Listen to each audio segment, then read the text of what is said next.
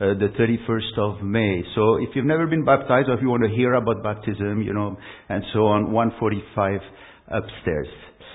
So let's open our scriptures to Genesis chapter 14. Question is, how does God work in history?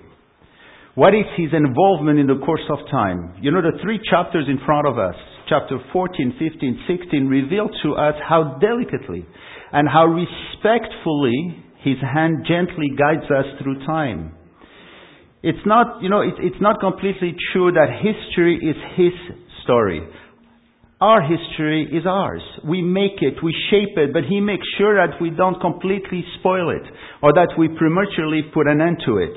He actually walks with us. This is what we're going to see. He surrounds us, and most of the time He holds us down and repairs the consequences of our actions while always looking for our well-being. And often when we think that all is lost, He comes and He restores all things and takes special care to the oppressed and to the needy. It is in the last chapter, 16, where we see the first appearance of the angel of the Lord, who is the visible manifestation of God, who is the Messiah Himself. He appears in the scriptures to comfort a rejected maid and her son, Hagar and Ishmael. He followed them in the wilderness, provided for them, and He brings them back home to Abraham, the King of Kings, to the time to come down from heaven to reassure the oppressed. This is the beauty, I want to tell you, of the God of the Scriptures. And it is to Hagar that He comes first. God surely doesn't make the distinction we often make. His love is spread evenly to everyone from all walks of life. And in chapter 15, we see Him on earth again, and here He converses with Abraham, who went through a very hard ordeal. And it is there where He pronounces 2 of the most powerful words in the Scriptures. Fear not. 15:1. Fear not, Abraham, I'm your shield.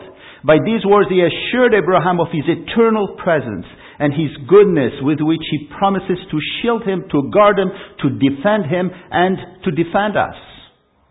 Because these words are for us as well. Fear not is the best part of the Abrahamic covenant, of any covenant.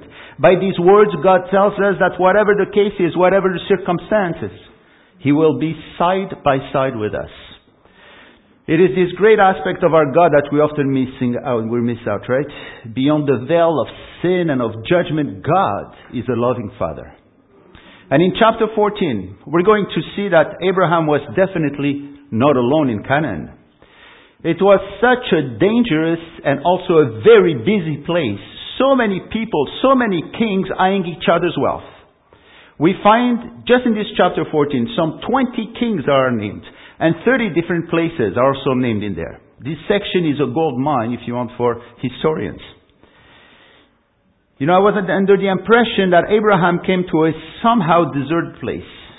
But he had to fight his way in and always find a suitable spot to stay. He never owned any land, and he was always on the move, finding ways around the many cities and villages of these Canaanites. We've seen that many times God reaffirmed the land covenant with Abraham at least 3 times, right? In this, from 12 to 15. Now we better understand why, seeing that all the people there and how busy it was. Now we can appreciate these reaffirmations. Now let us read the 3 first verses of chapter 14 and try to put it in context with the flow of Genesis.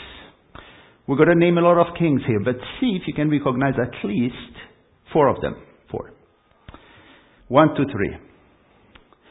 And it came to pass in the days of Amraphel, king of Shinar, Ariel, king of Elasar, Chedorlaomer, king of Elam, and Tidal, king of nations. And they made war with Bera, king of Sodom, Birsha, king of Gomorrah, Shinab, king of Admah, Shemeber, king of Zeboim, and the king of Bela, that is Zoar. All these joined together in the valley of Siddim, that is the Salt Sea. Now, who are these people and what is their relation to the story of Genesis? Here in the story, the first 4 kings in verse 1 come from very far. They came and subdued many kingdoms in Canaan, who periodically paid them a large sum of money. And here the 5 kings of verse 2 decided to stop paying the tributes, and so the first 4 kings of verse 1 came to Canaan to settle the matter. And so we're witnessing a war. The first 11 verses describe in detail this war for us. It is a strange war. And at first you wonder what it's doing in Genesis.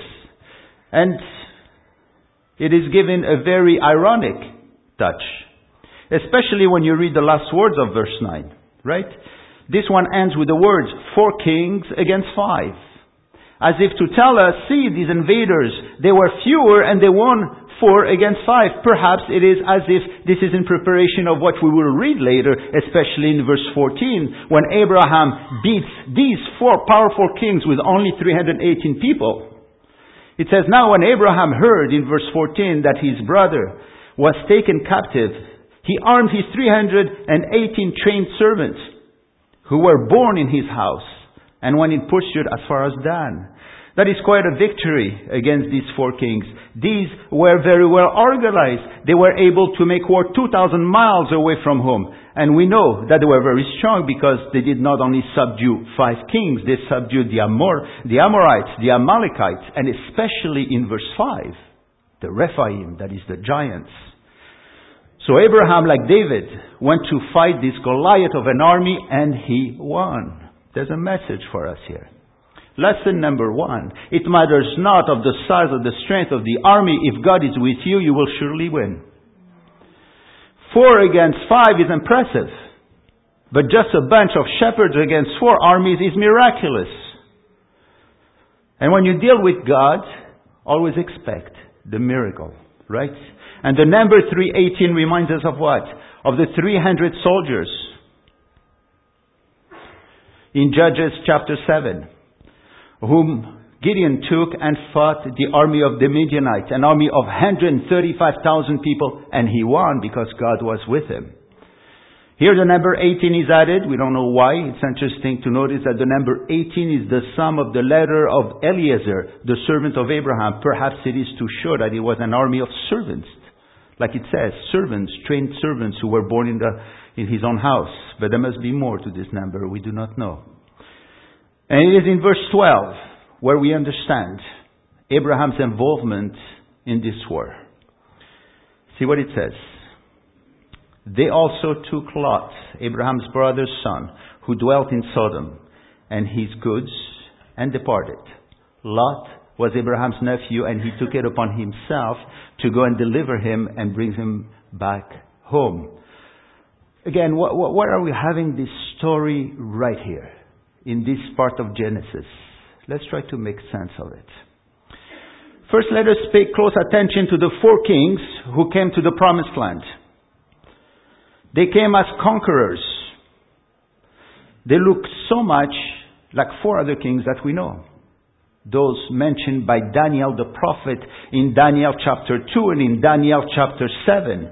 And these are the kings, especially the 4th one, who began the times of the Gentiles, like Jesus speaks in Luke 21:24, which leads to the second coming of Christ. And 2 of them we can identify right here in Genesis 14. They are the same. The first one, Amraphel, king of Shinar. You know what Shinar is?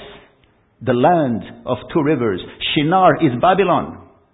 This is what it is. Babylon or Babel, right? There it is again with a particular interest in the land of Israel. Just when Abraham came in, they were there. So it was not only the Canaanites that were in the land. And the second one is Chedorlaomer of Elam, the 3rd one. That is Persia. They also seem in a hurry to take over the land. Just like it would be in Ezekiel 38, as even now I believe they are preparing themselves to attack Israel. Both occupied the land then until they were chased away by Abraham, but they came back and took control of it. The 2 other, we cannot identify them. However, the rabbis in the Midrash Rabbah are convinced that the 2 others are the 2 others of Daniel the prophet. This is where they wrote. And it came to pass in the days of Amraphel, king of Shinar, this alludes to Babylon. They understood that. Ariel of Eleazar, this alludes to Greece. Chedorlaomer, king of Elam, that is Media. And Tidal, king of Goim, that is the nations. See especially the last one. Tidal, king of Goim. Goim in Hebrew means the nations. This king is the king of the nations. This may remind us of the power of Rome, which conquered more territory and kings than any other of its predecessors and lasted the longest time. And this may remind us of the last king of Daniel, who is yet future, whom we know as the kingdom of the Antichrist, who is about to establish his kingdom right after the rapture of the church. You know, this story we have here may be a foreshadow of the whole history of Israel. It is like a prophecy of the coming kingdoms against Israel and of its future restoration. Abraham, who represents Israel, miraculously chases them away with only a pocketful of soldiers, just like the stone in Daniel that comes out and breaks down that whole statue, and all the kingdoms of the Goims fall down. And this is where we have the account of someone very mysterious. These four kings are only the beginning of the story in this chapter. It is the introduction to another passage in this chapter that is among the most difficult one to understand. And he deals with a mysterious man. You heard of him, Melchizedek. Who is he? After that, Abraham goes to war and comes back. He is met with two individuals. One is the king of Sodom, and the other one is the king of Salem, Melchizedek. Here's the story of the good and the bad king. Let's read verses 17 to 20, and let's try to figure out who actually this man is.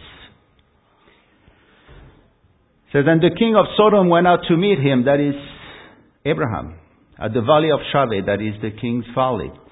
After his return from the defeat of Chedorlaomer and the kings who were with him, then Melchizedek, king of Salem, brought out bread and wine. He was the priest of God Most High, and he blessed him and said, "Blessed be Abraham of God Most High, possessor of heaven and earth. And blessed be God Most High, who has delivered your enemies into your hand." And he, Abraham, gave him a tithe of all. Now, who is Melchizedek? Where does he come from? Now, bear with me here, because there is a great blessing in understanding the person of Melchizedek, because he in a very special way, points to our Lord and Savior, Yeshua. What is intriguing here is that he is called the priest of God Most High, when there was no priesthood yet established. Israel was not yet born. There was no Jews yet. But Abraham knows him, and he recognizes him as a priest and gives him a tithe. This is new. It is King David, actually, who gives us the interpretation of this passage in Psalm 110. Now, Psalm 110 is a Messianic prophecy. Here in Psalm 110 verse 4, he says, "You are a priest forever according to the order of Melchizedek." But who was he speaking to? He was speaking to the Messiah. In verse 1, he says, "The Lord said to my Lord, sit at my right hand till I make your enemies your footstool." It is recognized as a Messianic prophecy. And in verse 4, he says, "But you are a priest according to the order of Melchizedek." Psalm 110, being a Messianic prophecy, speaks of Jesus. Even Jesus attributed this psalm to himself, if you remember in Matthew 22. When they came to him, and Jesus said to him, "What do you think that David was speaking about? Who do you think he was speaking of?" When he said, "The Lord said to my Lord." Who's Lord? Of David, since he was a king. And he explained them, this is the Messiah. That was himself. And again, we're told in verse 4 that the Messiah, Yeshua, is the priest forever according to the order of Melchizedek. The order of Melchizedek is then a priesthood that was established from the very beginning as God began to provide salvation to the world. It is an eternal priesthood. Melchizedek then typifies this priesthood. He speaks of Jesus. If Abraham paid tithes, it is because he understood this priesthood. He understood the coming of a mediator, because the Old Testament saints understood that there would be a mediator. Even Job asked for a mediator. And so from the beginning, what we understand is that Yeshua was already our priest. He was Adam's priest. He was every saved person priest. This is the priesthood that is everlasting, because forever we will be in heaven because He is our Savior. But we need to demystify the man Melchizedek. It is not according to Melchizedek, right? But according to the order of Melchizedek. There's a difference. It is the eternity of the priesthood, not of the man Melchizedek, who actually typifies the Messiah. His presence is important in that it foreshadows and even guarantees that the seed spoken of in Genesis 3:15 was coming, and that God will make his enemies his footstool, just like Abraham did with the 4 kings. But there's more to this king.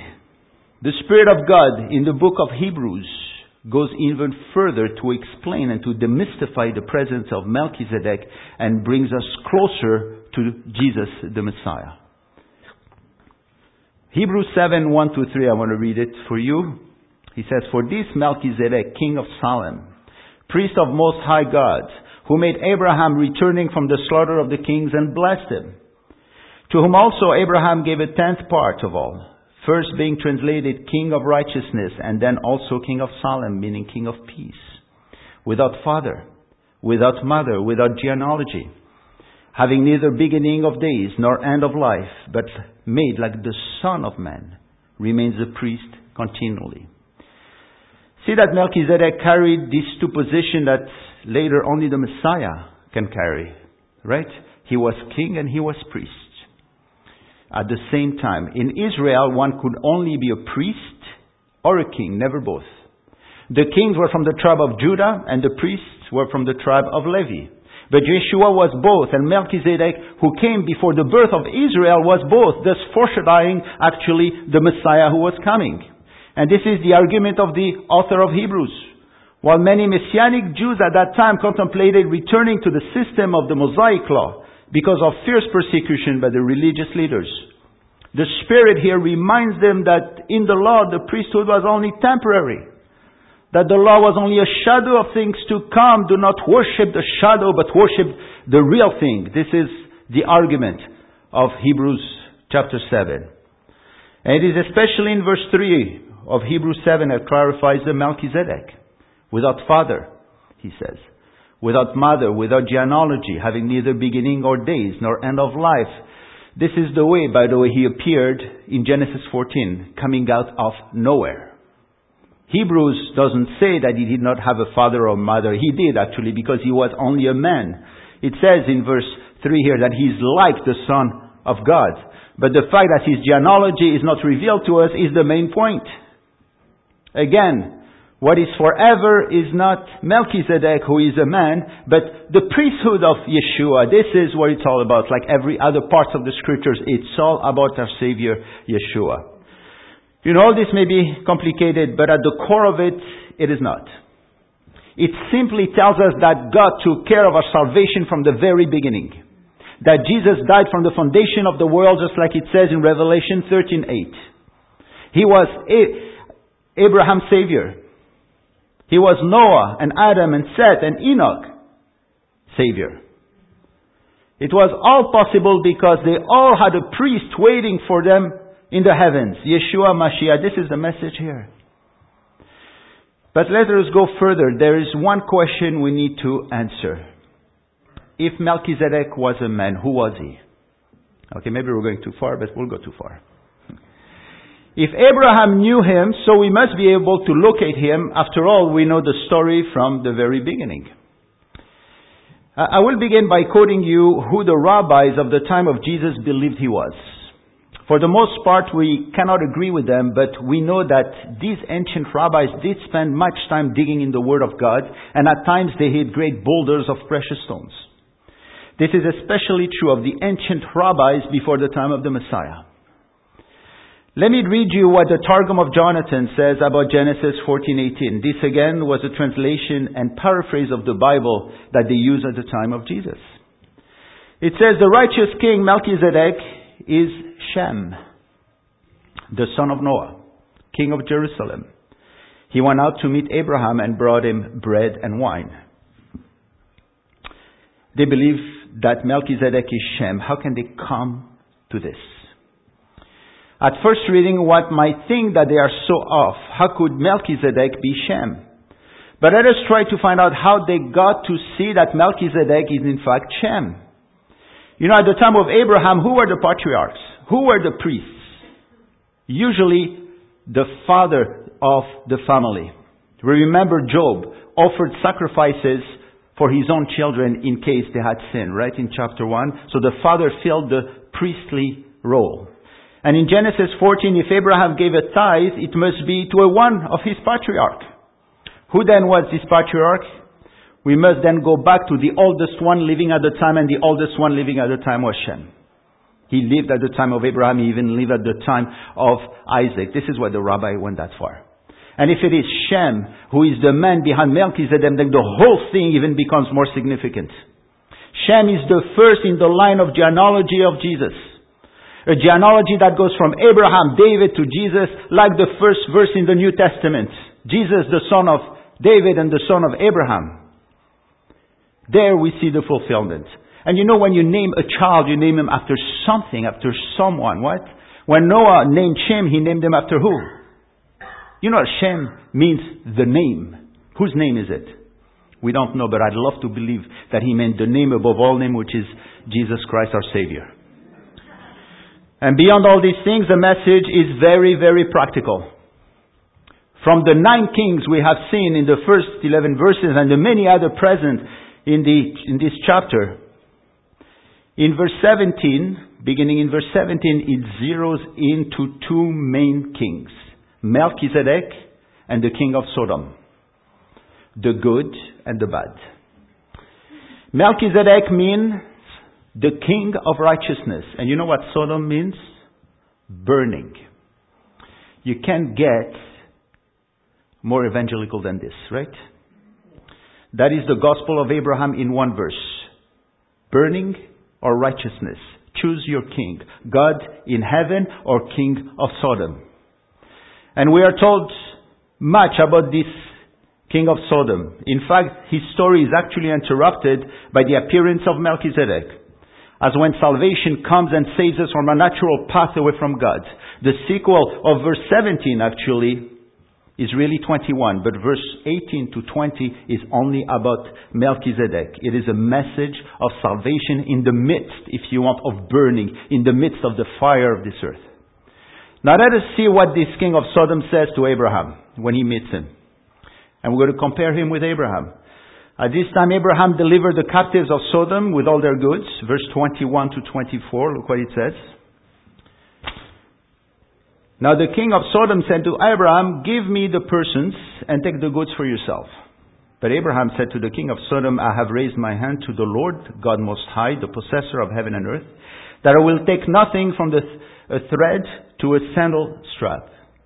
And that I will not take anything that is yours, lest you should say, I have made Abraham rich, except only that the young men have eaten in the portion of the men who went with me, Aner, Eshcol, and Mamre. Let them take their portion. So here we have such a sharp contrast between Melchizedek, Abraham, right? Especially Melchizedek, who brought wine and bread to Abraham in order to cheer him up, and the king of Sodom, who forgoes all greetings and politeness. And what are his first words? Give me. Give me. We used to have a song, with the children when they were young. Give me doesn't get. Don't you know your manners yet? Used to say. Right? Give me. What about thank you so much for bringing my people back? Right? You would have thought that he would thank Abraham for what he did for him. After all, he delivered the people of Sodom and he also brought back their goods. But right away, this king thinks that he can get something from Abraham. I just want to tell you, evil is never grateful. Never grateful. In fact, the king of Sodom is so clever, or at least he thinks he is, that he offers Abraham what actually already belongs to Abraham. He tells me, give me this and you can take the rest. Right? But the this and the rest belongs to Abraham, who fought for them and owed them all. The book of Proverbs says it so well. Proverbs 30 verse 15. The leech has 2 daughters. Give and give. Right? There are 3 things that are never satisfied. 4. Never say enough. Give me. Right? The leech spoken of here is aluka, a horse leech. Some understood the aluka to be some vampire-like demon. Proverbs 30 verse 15 is like a great definition of what greed is. But see and be refreshed by the action of Abraham. You know what Abraham does? He gives it all. Take it all. He says, everything is yours. Take it all. He says he did not want to have anything to do with someone else's goods. Take this and take the rest. How come Abraham did not keep anything for himself? What happened there? I just want to tell you, Abraham had a secret weapon called faith. Right? This strong shield, nothing could pierce through. He refused because he knew he had greater riches in heaven. Nothing on earth could compare to them. He looked up to heaven where his home was. So that the things of this earth, when we do that, by the way, when you look at heaven, when you remember what God has given you, right? The things of this earth do not matter anymore as much. And this chapter also speaks of the riches of Lot. Right? Remember Lot? He was attracted to the green grass over the fence, as we saw last week. He was already rich, and he went towards Sodom to become richer, but you know that in verse 12 he says he lost it all, completely. And they also took Lot, it says, Abraham's brother, son, who dwelt in Sodom, and his goods, it says. He lost it all. You know what Lot means in Hebrew? It means a covering. It means a veil. Lot, as a believer, because he was a believer, was blinded by the riches of this world, and he forgot God. This happens so much. We're so much like Lot. But greed is a mark of those of this world. They say that greed is a logical result of the belief that there is no life after death. No heaven, nothing. If you don't believe in anything after death, you probably are greedy. You know, there's a story in Greek mythology which also describes well the nature of greed. Midas, the Phrygian king, asked a favor of the gods, and they agreed to grant him anything that he desired. So the king decided to make the best of the offer. So he asked that whatever he touches in the future be turned into gold. So the wish was granted, and he was so happy about it, he placed his hand upon a rock and it became gold. And immediately it became a huge chunk of priceless gold. He became very rich. He laid his hand on anything and it became gold. However, when supper time came, he could eat, right? Everything he touched became gold, right? What's the use of gold, right? We can eat. It is at this time that he realized that this foolish wish would cause him to die in the midst of a newly found riches. And he fearfully remembered these words. The gods cannot take back their gifts. Although this particular tale is a mere fable, we see this story manifest itself every day in the lives of many people, even believers like Lot. God often does bless people with wealth, but never at the cost of forgetting actually our true wealth in heaven. You can be rich, it's okay, it's fine. But not at the cost of what you have. Not at the cost of the ministry that God called you to do. And one more thing before we move on to the next passage. Did you notice that what Abraham tells the king of Sodom? There's something nice in verse 23. Towards the end he says, I will take nothing from a thread to a sandal strap. There's something about sandal strap that came to represent the least of someone's goods. It is written in the Talmud, actually it says that a student is able to help his rabbi in many areas of need, except he was not allowed to loosen or even touch his sandal strap. Loosening of the sandal strap was delegated either to a servant or a slave. And this was used, by the way, by John the Baptist, you remember? Right? In Mark 1:7, when they told them, hey, who's your actually Savior that's coming? And he says, there comes one after me who is mightier than I, whose sandal strap I'm not worthy to stood down and loose. Right? John the Baptist was then speaking their language and using their own terms to show that Jesus is above any of their teachers. He's above the name, above all name. Abraham and John the Baptist understood the same thing. Nothing is worth more than the Messiah. Both compared the Messiah to the highest good we can own. One more thing about Melchizedek, and an important one. Why did Melchizedek bring bread and wine?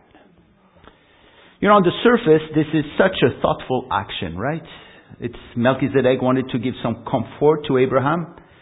Then when he came back, of course, from his long ordeal, bread in case he was hungry, wine to make the heart merry and to show him the joy of seeing him. But you know that these two items are the items that the Messiah asks us to take and to remember when we will be with him in paradise. Right? When he will greet us in paradise, he's going to have a cup of wine that he promised he will have with us, just like you have it in 1 Corinthians 11:26. These two items, we find them in the Last Supper. And these are the two items that the Spirit of God commands us to remember when we're together and eat. It says, for as often as you eat this bread and drink this cup, you proclaim the Lord's death till he comes. As often as you eat, and we eat how many times a day? 3 times a day. You remember Christ all the time. You invite him for supper with you. The bread and the wine are two items that were always present at the table at the time. And because eating is a joyous event, Jesus is jealous. He wants to be with you when you're happy. Invite him. You know, I don't think our Melchizedek saw that far in the future, but we who live in the end of age and have the New Testament and those more revelation can make that beautiful correlation. And it is now that we come to a most beautiful place in the Scriptures. Genesis 15, one verse 1. After these things, the word of the Lord came to Abraham in a vision, saying, do not be afraid, Abraham. I'm your shield, your exceedingly great reward. After these things, after the wars, after the fears, after the concerns, after the long trip to Damascus and back, God comes down from heaven to Abraham and tells him, Abraham, don't be afraid. I'm with you. And this is, by the way, the first time God pronounces these beautiful words, fear not. The next time he pronounces them was to Isaac in Genesis 26. And the next time was to Jacob in Genesis 46. And then so many times to Israel. Abraham, Isaac, Jacob, Israel, as if to assure them that the Messianic line, the seed, will never be interrupted. And that they had nothing to fear amidst all these giants around them. And Abraham needed to hear this. It is possible that Abraham understood the extent of his victory over the 4 kings and perhaps feared a reprisal. This is when our God comes and says, no, it's fine. I'm taking care of them. You know, they say that the worst fear, when you fear, is fear itself. Right? When you fear that the worst will happen, your own thoughts may help it to bring it about. Someone wrote that fear is the wrong use of our imagination. It is anticipating the worst, not the best that can happen. And I just want to tell you, this is not fitting for a believer who is called to rejoice always, in any circumstances. You know, a true story about a woman who had just returned from a trip to Mexico called the Los Angeles police to report that a rattlesnake was loose in her overnight bag. Police went rushing to the scene with sirens screaming. They approached the bag, which the woman threw out the window. Cautiously, they scattered the contents of the bag only to find out that the rattlesnake was caused by an electric toothbrush accidentally turned on. The woman's fear, as the majority of our fears, right, was not founded at all, right? So what we have learned so far today from this great passage of Genesis, remove the mysteries and the history and see that this whole passage is truly a declaration of love from God. What really comes out is this sole verse in Abraham's importance in the eyes of God. You know, last Sunday when Sharon and I were driving to Ottawa, there was a song sang by Frank Sinatra. This is how it went. You are nobody until somebody loves you.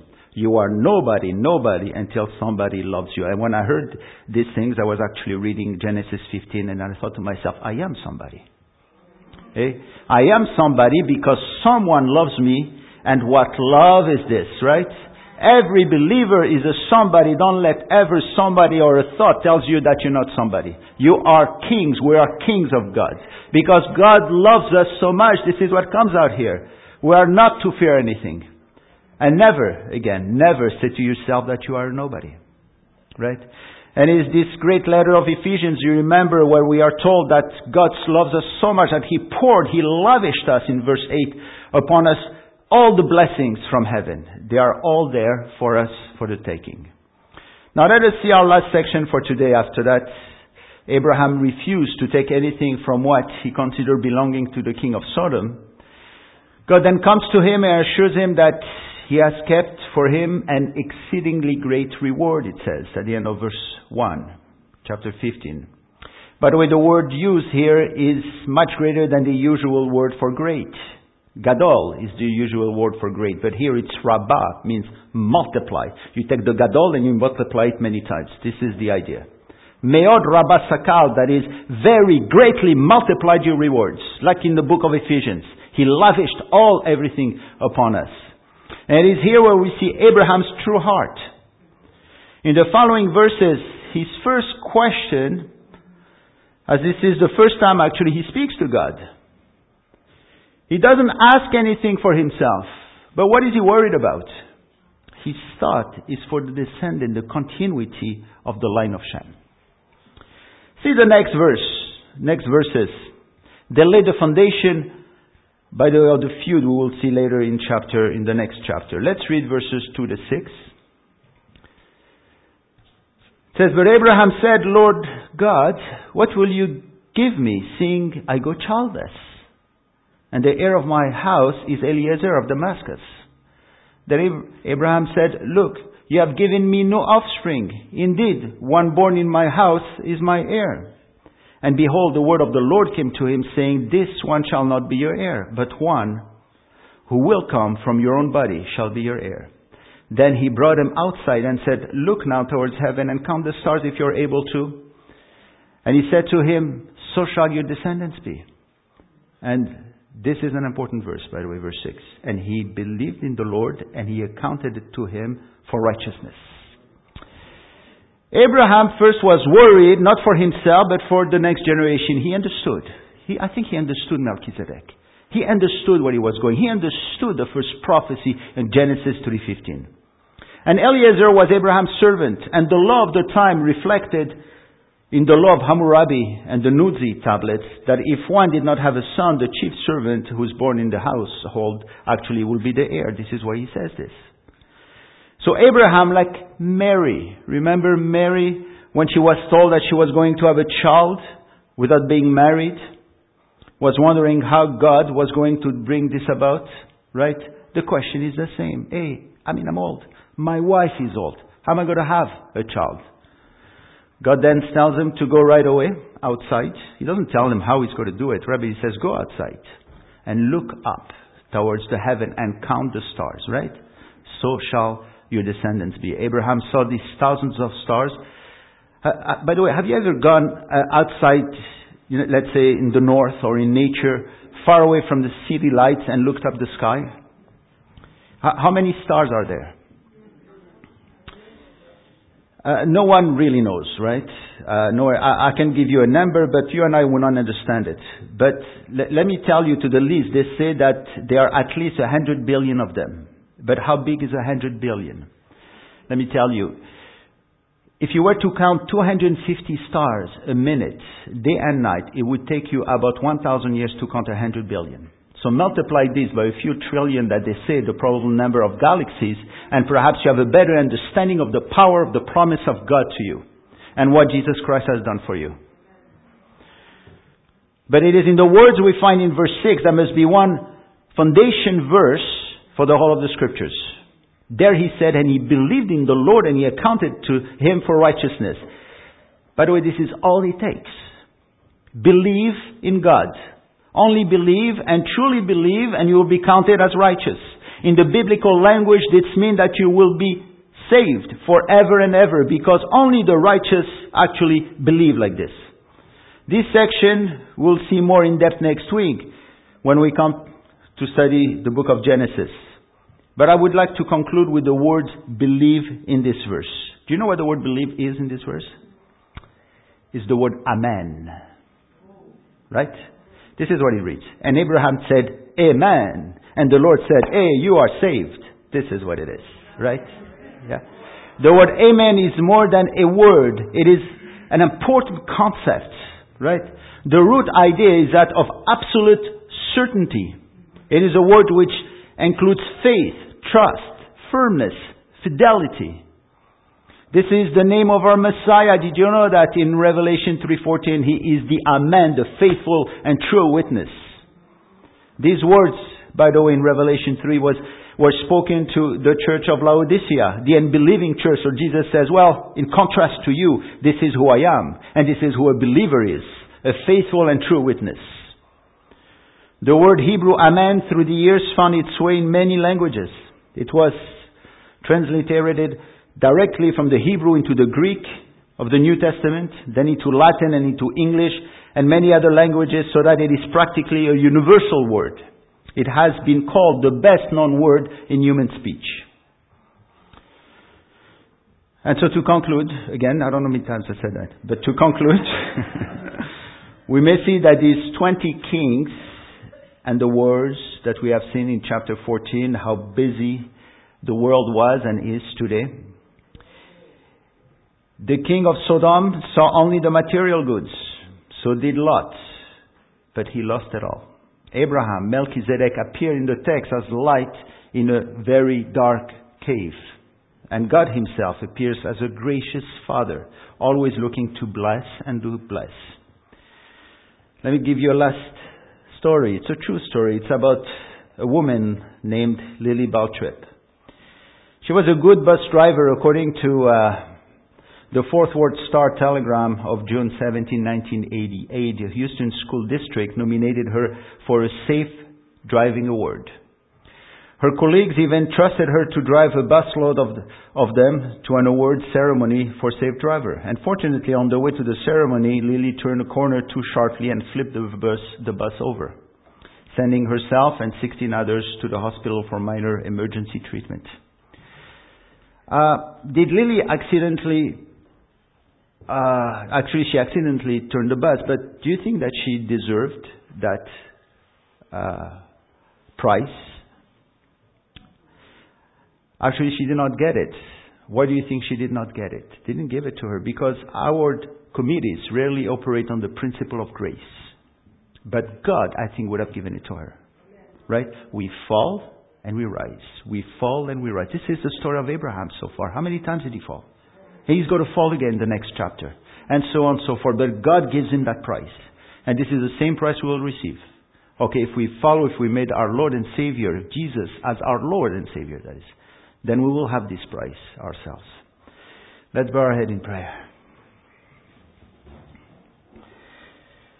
Again, Heavenly Father, we're so filled by the music, filled by your prayers, filled by the presence of your own here, filled by your word.